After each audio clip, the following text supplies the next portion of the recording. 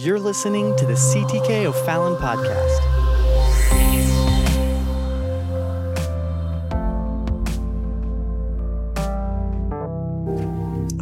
We'll let you be seated tonight for the reading of the word, because if you're standing, you'll be standing all night along with me. So, and I have a little ring in the monitor up here. I don't know if you guys can hear that back there, but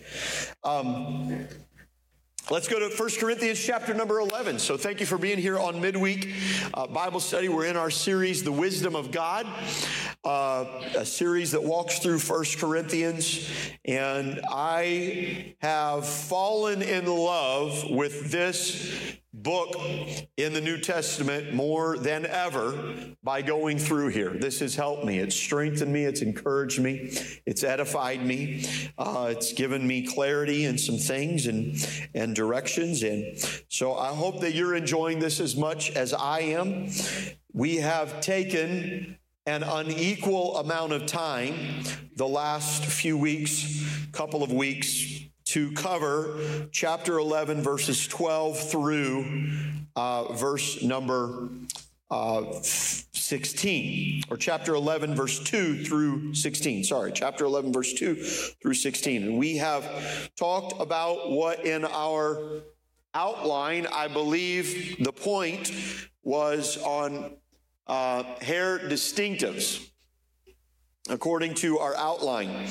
And so we've given an unequal balance of time to this. Normally we would have walked through this in a week, or maybe a couple passages here, but we slowed down here to deal with the issue. And so tonight we're going to wrap that up, and I'll try not to keep you too long this evening,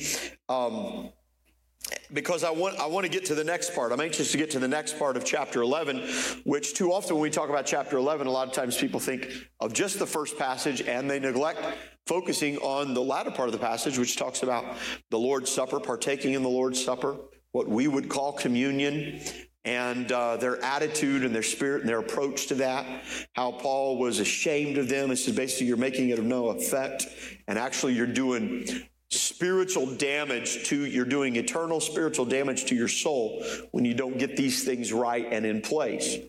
And I find it interesting that he puts these two things together. Now I don't think they are it's not a congruent line, but it's the spirit, it's the attitude that here he's dealing with this questions concerning public worshiping. He's talking about our spirit, he's talking about our attitude, and at the first, he's talking about headship, understanding our divine order, created order, and how we were created, made in the image of God, male and female, what that represents, not being ashamed of that, not being in rebellion of that, but worshiping God through that, honoring God in that, and having that right. It's so important. And then next, he's going to segue into this part about taking the Lord's Supper, partaking in the Lord's Supper, or what we now call communion, and how if our attitude and our spirit isn't right in that, it is, he used the word damnable to our soul, that if our spirit is wrong and our attitude is wrong, we're just callously, disregarding this, that we actually are living in a posture that will bring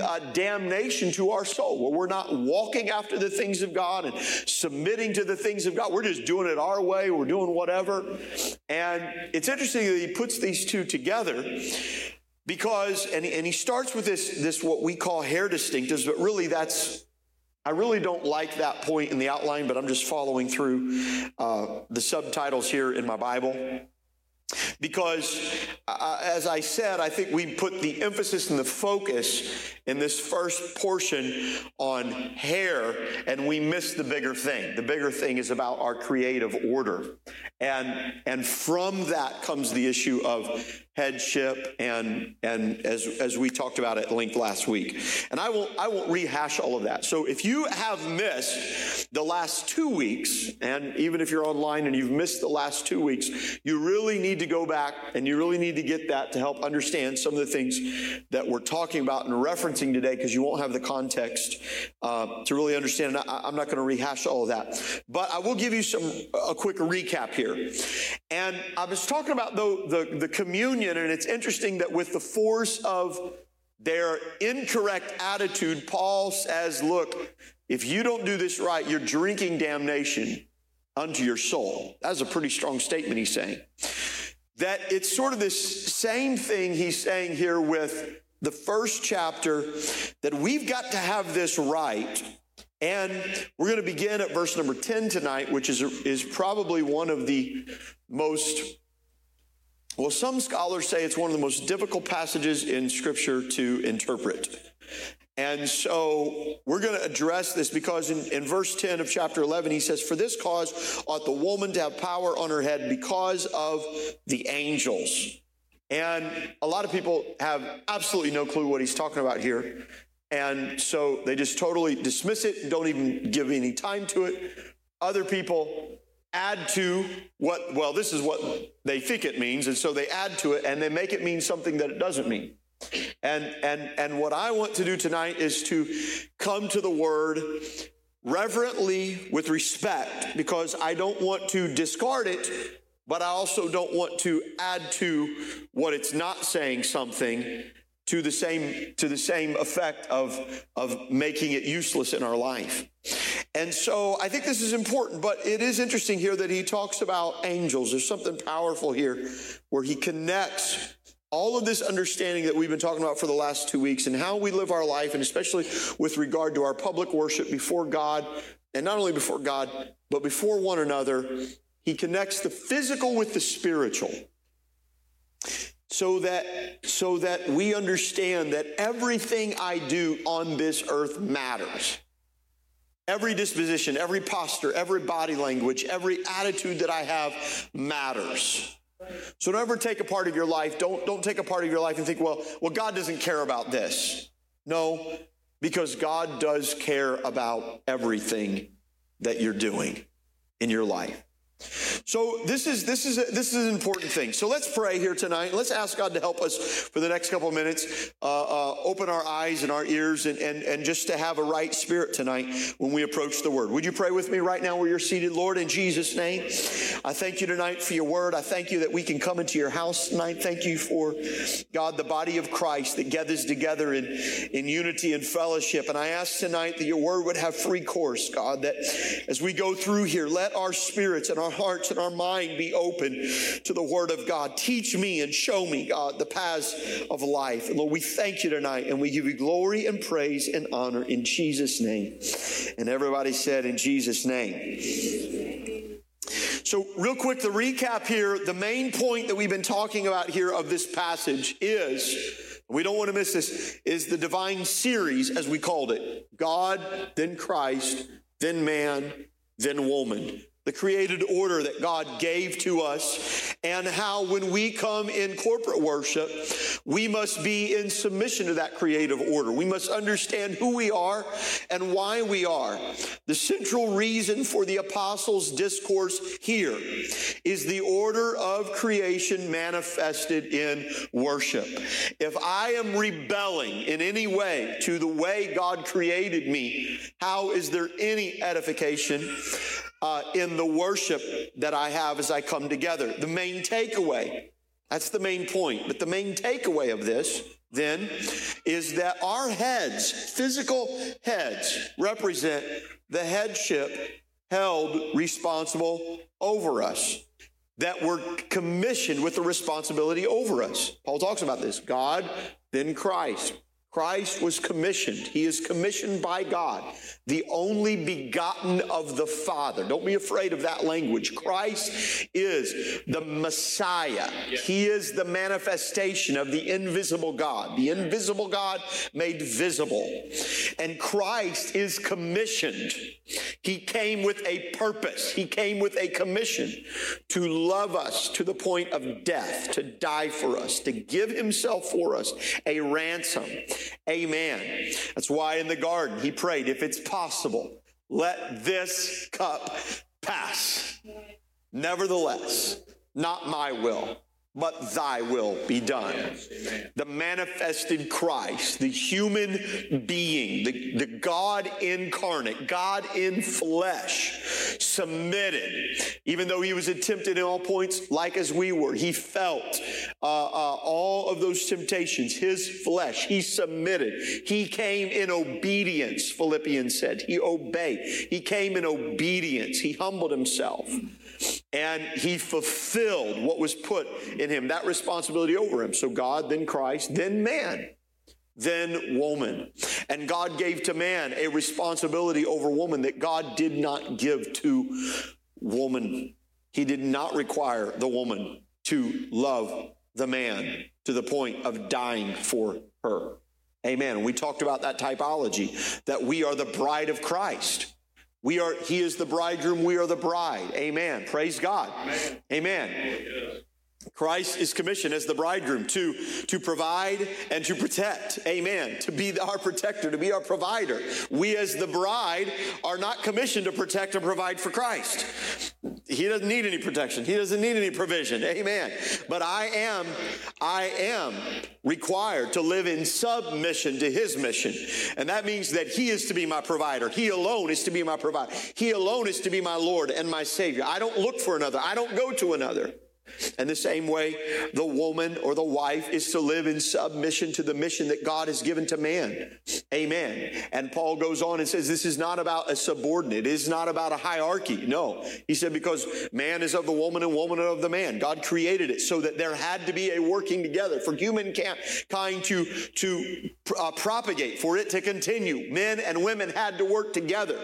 They were equal. Not one's not greater than the other. The men could not say, well, we don't like women. We're just all going to get together and we're just going to, we're greater. We're better. No, well, you're going to die out. It's not going to work. Women can't say, no, we're just going to, no, it's not going to work that way. God ordained that it had to come together. So equality, amen, in value, but distinction in roles.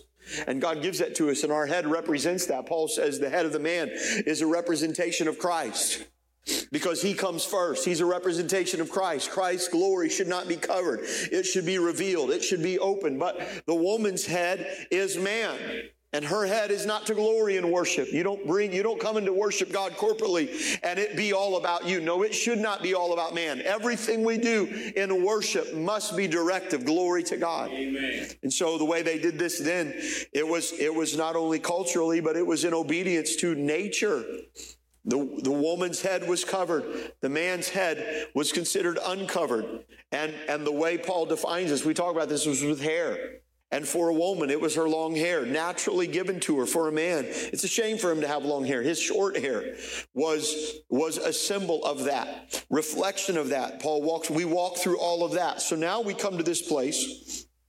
And I would read to you in the NIV, 1 Corinthians 11:6, it says, for if a woman, in the NIV, for if a woman does not cover her head, she might as well have her hair cut off. But it is a disgrace for a woman to have her... But if it is a disgrace for a woman to have her hair cut off, presupposing that it is, or her head shaved, presupposing that it is, then she should cover her hair. And he lets it know that what is it to be covered with? Well, it is to be covered with her hair. It is given her for a covering. Brother Treese translates that same passage in his commentary, for if a woman is not covered, let her hair be cut. But if it is disgraceful for a woman to have her hair cut or shaven, let her be covered. So we talked about this. So Paul goes on and he talks about this natural distinction of hair. And this is sort of it's something that there's a lot of cultural things that would have been implied there. We talked about the island of Lesbo and how women prostitutes at that time would shave their head. Male prostitutes at that time would let their hair grow naturally long. It was a symbol of things. And so Paul is also countering these things, but he rises above culture because he makes the appeal to nature.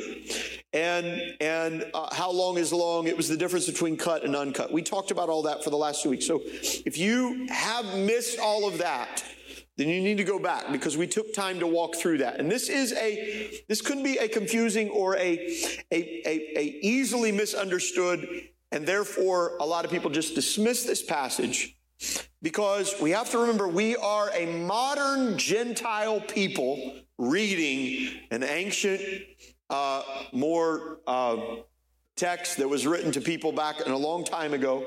So to understand what they're saying and to know all the cultural things and all the things that are going on, maybe we don't understand all that.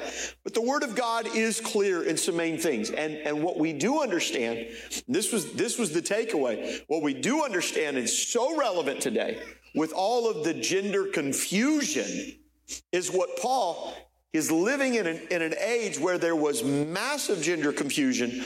Paul said it's imperative that when you come to God, you worship God as you are created. Right. Because God does not make mistakes. Amen. Yeah. If you're a man, don't think you're underprivileged or seek to be a woman. If you're a woman, don't think to be underprivileged or seek to be a man. No, God created you in His image, and God did not make a mistake with you. And you honor God when you come and you worship Him as God created you. I am what I am. God, here I am. I worship you. Amen. And we take that further. Amen. Not pray at the fundamental, most fundamental thing, how you were created. Amen. You praise God and you worship God in that. Now we hear a lot about the value of all people, all men, regardless of their race, regardless of their color of skin. And that's right. You don't let anyone in the world ever make you ashamed of how God created you. Amen. Amen. At the church, this ought to be a refuge. Amen. Yeah. When people, God didn't make a mistake. Amen. And I know that's a spirit that creeps into our world today. I'll tell you, that's nothing new with mankind. It's always crept in. We're man cultures and people. It's what is it? It's fundamental. It's pride. Yeah. Pride of one person or one city or one family or one culture or one nationality or one ethnicity. Pride says, I'm better than you. Right. Yeah. But in the church, there's no glory in the presence of God. It's all about Him. Amen. And when I come in, I worship Him. So no matter whatever your created state, you worship God in that state and you praise God. And the most fundamental way here, Paul says, is male or female. And you worship God as that. So then we come now to verse number 10. So is that all right? I'm going to dispense with reading the rest of the passage here. We'll jump right to let's pick up here at verse number 5. But every woman that prayeth or prophesieth with her head uncovered dishonoreth her head, for that is even all one as if she were shaven. For if a woman be not covered, let her also be shorn. But if it be a shame for a woman to be shorn or shaven, let her be covered. For a man indeed ought not to cover his head, for as much as he is the image and the glory of God, but the woman is the glory of man. For the man is not of the woman, but the woman of the man.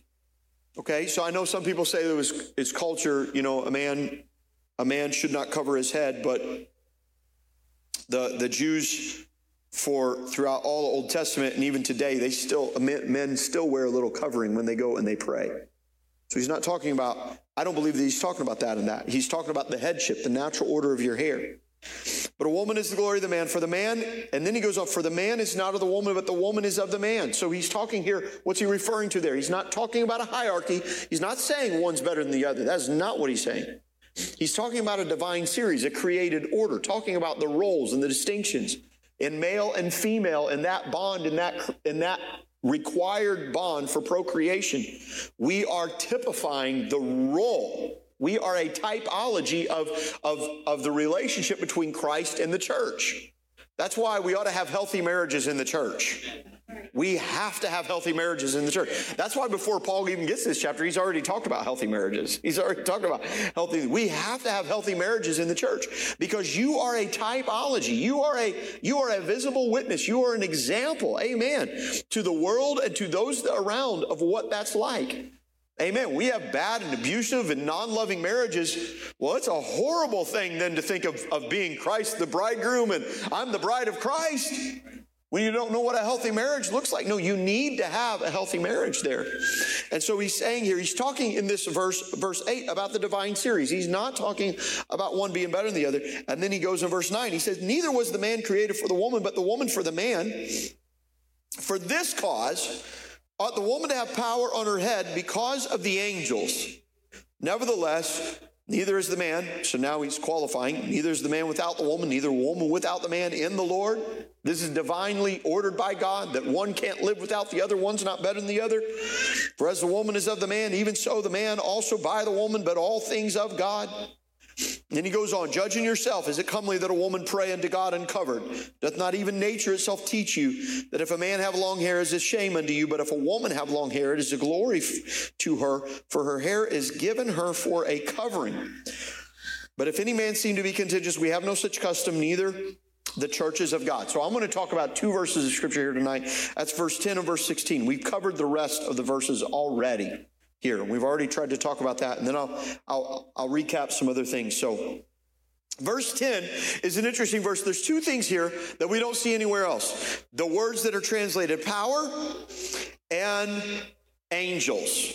Okay, so this is an interesting thing because Paul brings this concept of angels here into it. So for this cause, ought the woman to have power on her head because of the angels. A lot of people have no clue what to do with this verse. Thus, a danger exists to make it say something it is not saying.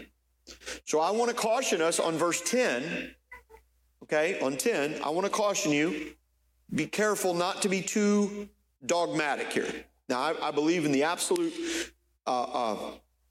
truth of Scripture, but a lot of people don't know what this is saying. I'm going to read to you a few different translations. We'll read 4 different translations. I don't know that they're going to have them back there, and I didn't give them to them. But the first translation I'm going to read, I'm pretty sure they don't have in the computer. The acronym often is LITV, but it's also known as Green's Literal Translation, or the KJV 3, I think, or KJV 4. 1 Corinthians 11 and 10, he translates this way and says, because of this, the woman ought to have authority on the head because of the angels.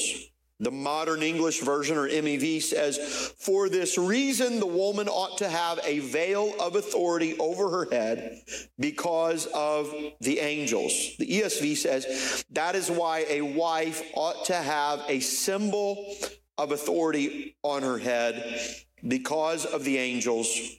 The NIV says, it is for this reason that a woman ought to have authority over her own head because of the angels. And the New Living Translation, the loosest translation of these that I'm reading here, and on the more loose liberal end of translation, says, for this reason, and because the angels are watching, a woman should wear a covering on her head to show that she is under authority. So there's several different takeaways here on some things, and I think some of these may be adding some things that are in there because in that original, from all that I understand, and I'm not a scholar on that biblical languages, but from everything I can read and access, there is no word meaning veil or hat in the original text that we can see. It's just left at covering. Some people have taken it that way, and I addressed that last week, and that's not an issue of disfellowship, and you can go back and you can catch that if you need. But I think the takeaway here is that the implication, if we could say this, the implication here is, the inference is that a woman ought to wear the symbol of headship in public worship or gathering because they are not only in the presence of others, but they are also in the presence of angels. Now, there's 3 things that I want to note with a difficult passage. And I'm taking extra time. This may seem laborious to you, but I want to take the time because I want to show you how we handle scriptures that may be difficult to interpret, or there's confusion or things. You've got to handle scripture carefully. Don't just take scripture and say, well, this is what I think it means. Anytime somebody sits down to you to give you a Bible and says, well, what I think this means, that always could be a dangerous thing, because this is the Word of God. It doesn't matter what I think. What is this saying? And I don't want to try to bring any bent or everybody approaches the text with a certain culture or mindset or context. I don't want to impose my personal context on the scripture. What is the scripture saying? So I give you three things. The first thing I want you to note what it may mean. Okay, so we're going to look at what it may mean, and then we're going to look at what it does not mean. So that's one way I handle scripture. I'll write it down. Here's a problematic scripture. What it may mean, what it could mean, what it does not mean, and you identify that. And then we'll pay special notes. What's going on here? So there's three things that I note, and this is just sort of the way my brain's working through. This is Andrew Romine, Pastor Andrew Romine, not anybody else, working through this, and so I'm giving this to you. Note, this is the only time that authority, or the word translated here as authority, or power, if you will, in the KJV, the only time that this word is translated in this passage, and it is translated in relation to the woman's outward sign of submission.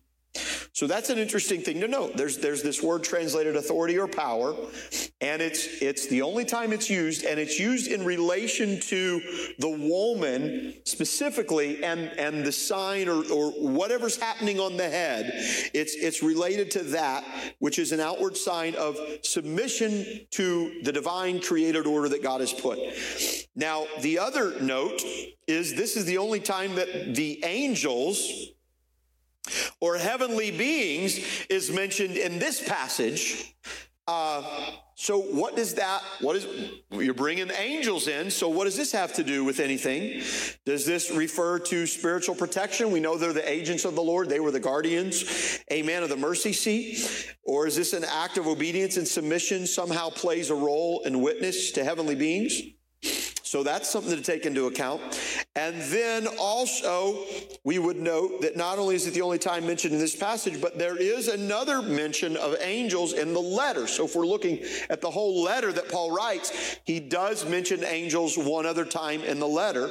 So a good hermeneutic study would dictate that we would go back and we would first consider how is the context of the first mentions of angels used, and how does that have, if any, implication to the second mention of how angels are used. Well, the first mention of angels in 1 Corinthians is done so in chapter 6 and verse 3. So go to chapter 6 and verse 3, if they can put that on the screen. And Paul simply is talking about how the way we live in our life matters. And he says, know ye not that we shall judge angels? How much more things that pertain to this life? Now he's dealing with divisions and he's dealing with problems in the church. And Paul says, look, when the church overcomes, when God wraps this whole thing up, when the Lord comes back and we as the bride in Christ, when we're together with him, we that have overcome are going to sit in judgment of angels. They will be held accountable for how they followed or obeyed the Lord. Well, we don't know everything there is to know about angels. Remember my saying, the Bible doesn't tell us everything there is to know, but it tells us everything we need to know. So I would caution you in demonology and angelology, I don't even know if that's a word, I just made that up. But in the study of all of that stuff, be careful that you don't add things, amen, to. And I think it's good for us to say we don't understand everything.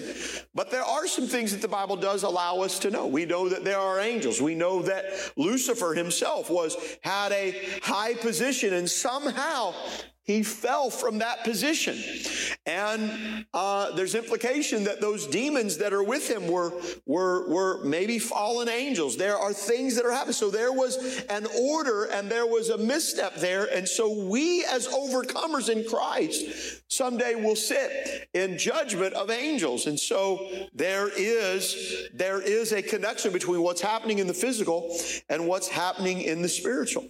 So we have these three things to note here. We see it's the only time that authority is used, and it's used in relation to what's happening up here. What is the symbol? What is the sign that a woman in worship is giving off? Has to do with that. Now, we can't say, well, women have extra power when they do this, because if we say women have extra power when they do this, well, he never said, well, what about the men?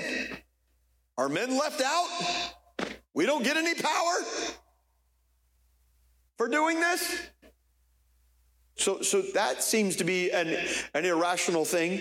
If you'll follow some of the translations that we were reading, they kept talking about, and I think it's interesting that the ESV says this is why a wife ought to have a symbol of authority on her head because of the angels.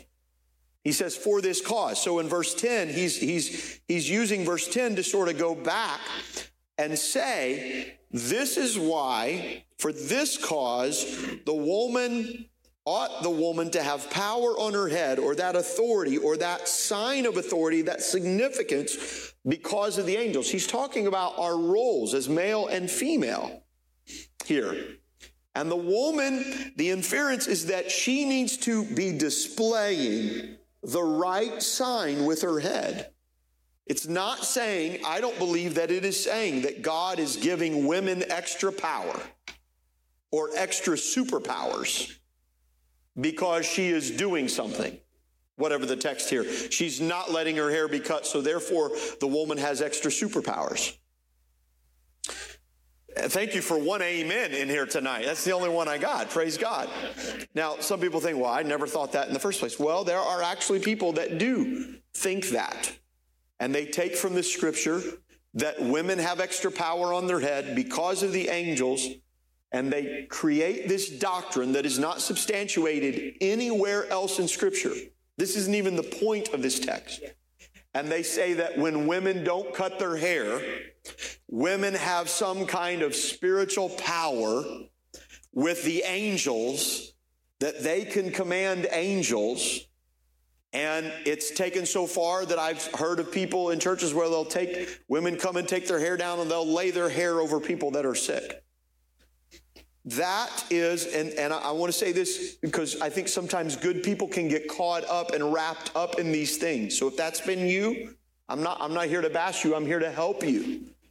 That is more akin to witchcraft than it is coming into public worship, worshiping God in a created honor of being in submission to the role that he put in our life. So that is akin to mysticism and witchcraft. And we must always guard against that. Amen. So we got to be careful. We're really good at saying, don't take any part of scripture and throw it away. But we got to be careful that we don't add to. Because the same curse that is on the person that takes away from is on the person that adds to the word of God. And so that's not, it's an odd placement if God is talking about this biblical headship and all this stuff, and then all of a sudden God says, oh, and by the way, I'm giving the women extra superpowers when they do this. Well, so what about the man? The man doesn't have any power when he honors God by this? No. This is individual. You either are in biblical submission or you're not in biblical submission, whether you're a male or a female. Amen. Men don't get a pass. And that's what's happened on occasion where men get a pass. And so anyways, is that all right tonight? Yes. Angels are significant here. Now, for us, we come into the church and we don't see angels, you know. Now, we know we entertain angels unaware. I know I'm married to an angel. But we don't see angels. But that would not have been the case with the Jewish people. They were understanding of angels and angelic presence. So much so that even in the Holy of Holies, the Ark of the Covenant, on the seat above the Ark of the Covenant, there was the mercy seat. What covered the mercy seat? Angels, cherubim, and their wings were over the mercy seat. And the tip of their wings came forward together and it touched. There were angels that were there. Solomon would redo the temple. Zerubbabel would redo the temple. And there, were symbols grafted into the veil and the tapestries there of these massive cherubims there. It was a visible thing that they were aware of. The priesthood would have been aware of angels there. So when you're worshiping God, I'm not just worshiping God down here, but there was a heavenly spiritual significance that was taking place. And this is what Paul is talking about. He's talking about in your public worship. And to recap here, we are male and female, and we have to deal with one another. And I don't treat I'm not as casual with a lady as I am a man, as a gentleman. There's proper etiquette here. There are roles, there's distinctions and respect here in the way that we would worship. And so this was so important that we do not offend that. Especially in Corinth, where immorality was so rampant. Yeah. When you came to the church, this was a holy house, a house of worship. We ought to treat one another with reverence and respect and holiness. And we don't men and women, y'all not be coming to church flirting with the opposite sex. Amen. This is, and there's nobody in here that's doing that, praise God. I'm not pointing anybody out. If that was for you, that just came out of my mouth. If that was for you, count it from God. That wasn't for me. But what I'm saying is, in their culture, they would go to temples. It was all immoral. It was all idolatry. It was all sexuality. It was all, promiscuity. It was all, all that. But when you come to the house of worship, no. We're honoring God, we're worshiping God, and we're loving one another. And that was why they called one another brothers and sisters. I'm going to treat you as a brother and a sister. I'm not seeing you as an object of sexuality, which is what our world has done. Our culture has done today. But we are here to worship the Lord. And you're not less than, but we're different and distinct. But so we worship God and we honor God together. So in verse 10, here it is saying, for this cause ought the woman to have power on her head, or that authority on her head, or that symbol on her head, because of the angels.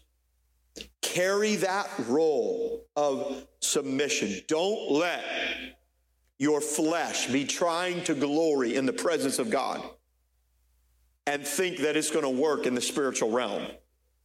What are angels? Angels are God's messengers. They are God's agents. When they were expelled out of the Garden of Eden, God put two cherubs. There's the angels. They're guarding it. When God brought Lot and his family out of Sodom and Gomorrah, he sent two angels to bring them out. Okay, these are, you want God to be at work in your life, you want the agents of God to be at work in your life, then you better not be rebelling against the created order that God put you in. Amen. This is what it's saying. I don't believe there's an extra superpower. No, God is saying, look,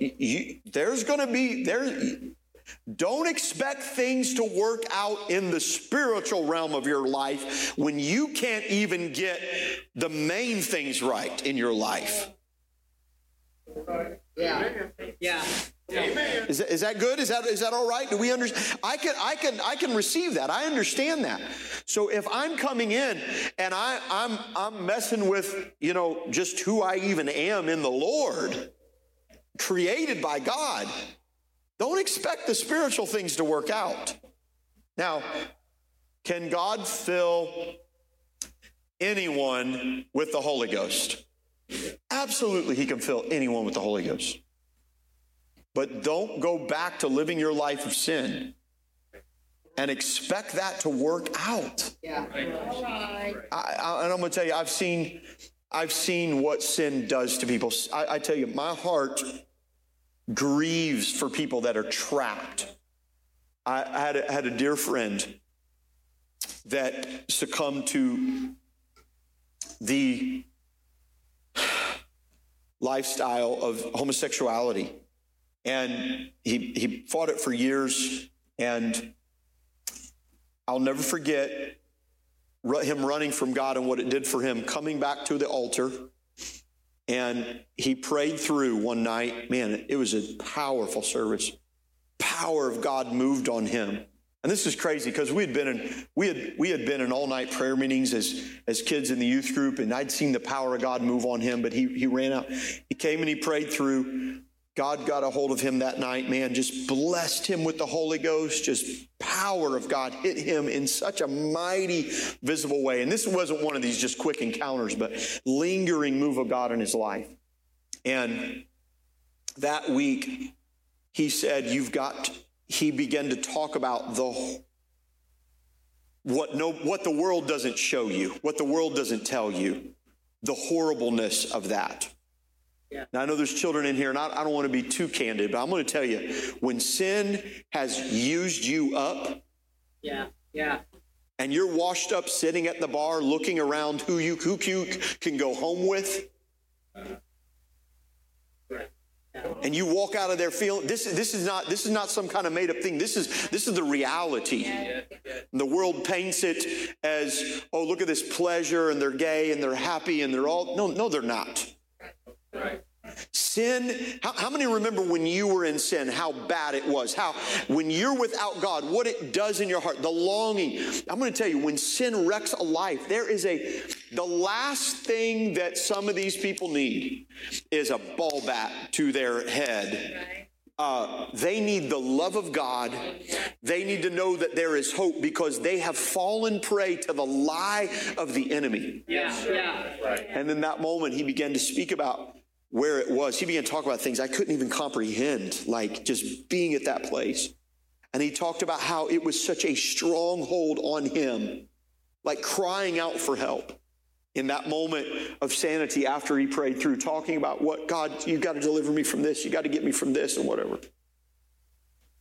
And sin has had his way. He went back to the same thing. He came back again. I watched the power of God, the grace, the goodness of God fall on him again. And he went right back to that life. I don't know where he's at today. I don't know where sin has taken him to that today. How many people are out there lost?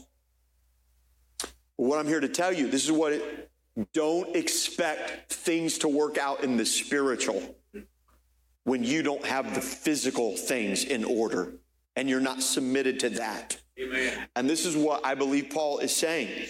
There's power on her head because of the angels. You put this symbol, whatever you represent, this is going to make, amen, a difference. So, I want you to highlight in verse 10, highlight the word ought. That word right there lets us know that this is not an optional thing, but this is a necessity. So whatever this verse is saying, it's telling us that we ought to do this. We must do this. This is not an option. Because of the angels. So we're going to sit in judgment of angels. Well, you can't live out of order in this life and then expect to sit in judgment of someone else who's living out of order. You got to get your life in order. So what it may mean, I think what it may mean is it's talking about having this symbol of authority on your head. This is important because of what you represent. And when somebody asks you why, maybe it is countercultural. Maybe it was in that day in a certain extent. Why do you do this? Well, let me tell you why. Don't just answer. Why do you have short hair, men? Why do you have long hair, women? Well, don't just say, well, this is what my pastor preaches, or this is what my pastor teaches. Right. Yeah. Well, that may or may not be true, but that's not a right answer. I am doing this because I am representing what God has created me. It's the way that I worship God. And so I'm worshiping the Lord. And when as a woman you say, look, I'm going to allow my hair to grow to its natural length to honor God because God created me this way. And I'm worshiping God because God doesn't make mistakes. Yeah, right. And so I worship God as he created me. I'm a man. I'm going to worship God as a man. I'm not going to take on the form of a woman. No, I don't want to take anything effeminate on my life. I'm going to be representative of that. Now, I'm losing my hair as I get older, so it is getting easier and easier as the days go by. All right? But making this attempt to worship God as a male or a female, not only in public, but before all human beings. So Let me read here right out of the Premier Study Bible, and I brought this up here because I want to read to you here this highlight on verse 10, the commentary here. It says, Paul here again connects believers to things heavenly, showing that the believing woman's compliance in this rather simple matter of her uncut hair transcends practical issues. However, this should not be totally unexpected, as the entire discourse began with discussion of universal order and the lofty and sacred alignment of man and woman in this order with God himself.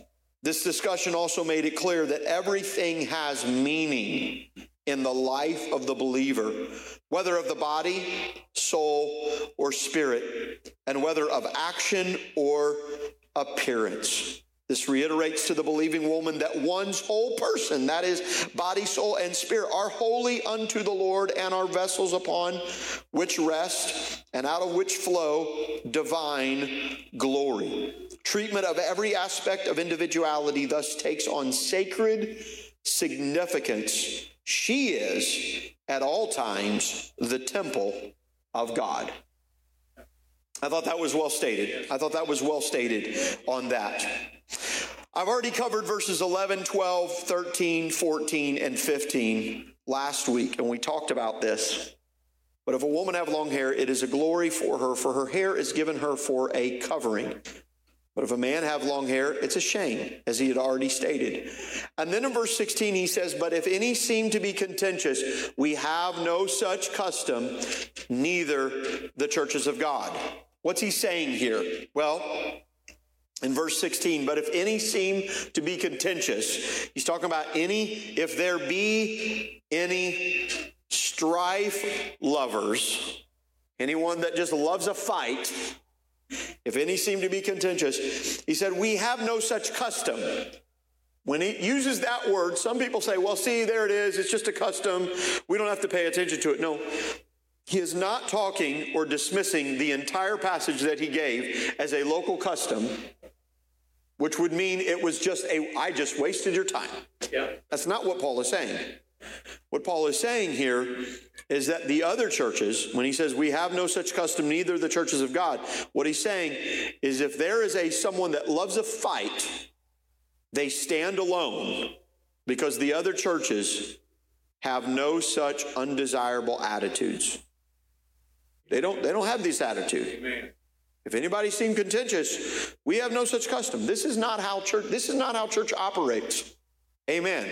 I think it ought to be a local church custom that we don't have undesirable attitudes. Amen. That's a good church custom. You want a good custom? We don't fight. And when we fight, well, we fight fair. We don't fight to destroy one another. We contend for the faith, to find out what is true, to see, hey, now there might be times where we have to have some discussions, and those discussions sometimes might get a little heated, but it ought to be our intent to do what's right and to love God and to love the body of Christ, not fighting out of pride and out of our angers and out of our strife loving. How many know some people they're not going to be happy until there's a fight? That's what Paul's saying. Don't let this be you. Don't let this be in your church. So the takeaway is the strife lover stands alone. Amen here. Now there's some common objections to this passage of Scripture as we've talked about for the last. One is that it is strictly a cultural issue. Well, Paul negates that by referring to nature. Another one is, well, this just applies to the Corinthian church at the time. Well, Paul says, no, this is the same at all the churches, which were Jewish or Gentile, and all over in many different cultures and countries at that time. Well, the other would say this is just talking about head coverings, but Paul lets us know that it's not the covering only, but it is that natural covering of the hair that Paul talks about. Others would ask the question, well, how long is long? Long is relative. It is true, it's a relative term. But the issue is not the length or the measure, because you can't dictate the length of the hair growth. But Paul says, no, it's whether or not you leave it at the natural length or whether you're amending what God has given to you naturally. We take that as to be cut or uncut. Others say this is only addressing between men and women that are married. Well, the order and the divine order. Yes, he's talking about marriage. Yes, he's talking about men and women's relationship with one another. Yes, he is talking in that, but the application was to all men and all women, whether or not we are married.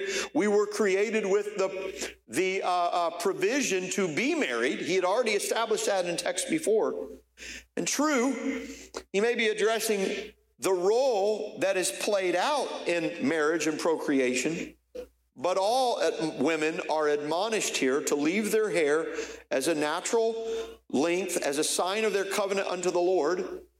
Amen. And in Old Testament times, the woman with uncut hair would represent that she was married, that she was spoken for, and that she was taken.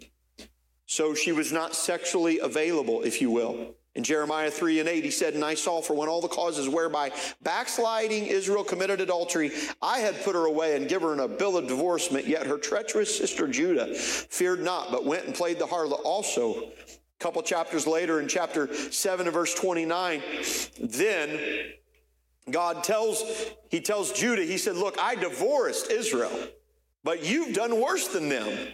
And then just 4 chapters later, he looks at them as giving them a sign. He said, "Cut off thine hair, O Jerusalem, and cast it away. Take up a lamentation on the high place, for the Lord hath rejected and forsaken the generation of his wrath." God was divorcing them. And the sign of divorce in that time was they would cut their hair away. We are in covenant with the Lord. We are the bride of Christ. And so there's significance at. Other objections would say, well, Samson had long hair. This is true. But the point of the Nazirite vow was one that would bring notable humility by doing something not normal in the extreme of not cutting their hair. And it was an exception, not the rule. It would be a bother and get in the way. Thus, Samson put his hair in 7 locks. This was a vow that was initiated by the Spirit of the Lord, not a command for other men to follow. And so that was an exception that God had put in the Old Testament, not a rule. And Paul here in this passage is applying to our divine created order of how we worship God. And this comes down to our gender distinctives. Our gender distinctives in worship to God. It is no accident, and I close with this, it is no accident that one of the number one things under attack today is this gender distinctives. The absurdity of what's being promoted and pushed. And it's crazy how humankind is just tapping into this, and we're just going along, and corporations and industry. It doesn't even make sense. And we haven't even followed this all the way through. Where's this going to lead us? What civilization in the history of humanity has adopted this practice that is still standing today? Look at what happened to Rome. Look at what happened to Greece. Look at what happened to these other civilizations. This self-destructs. This does not stand. When we stand up and speak, amen, absolutes, male and female, we're not doing so in hate. We're doing it out of love because God is trying to preserve you and sin is trying to destroy you. That's right. Amen. And so we do this out of love. This is our witness. Amen. And I'm thankful for what God has done in my life. Stand together with me tonight. Amen.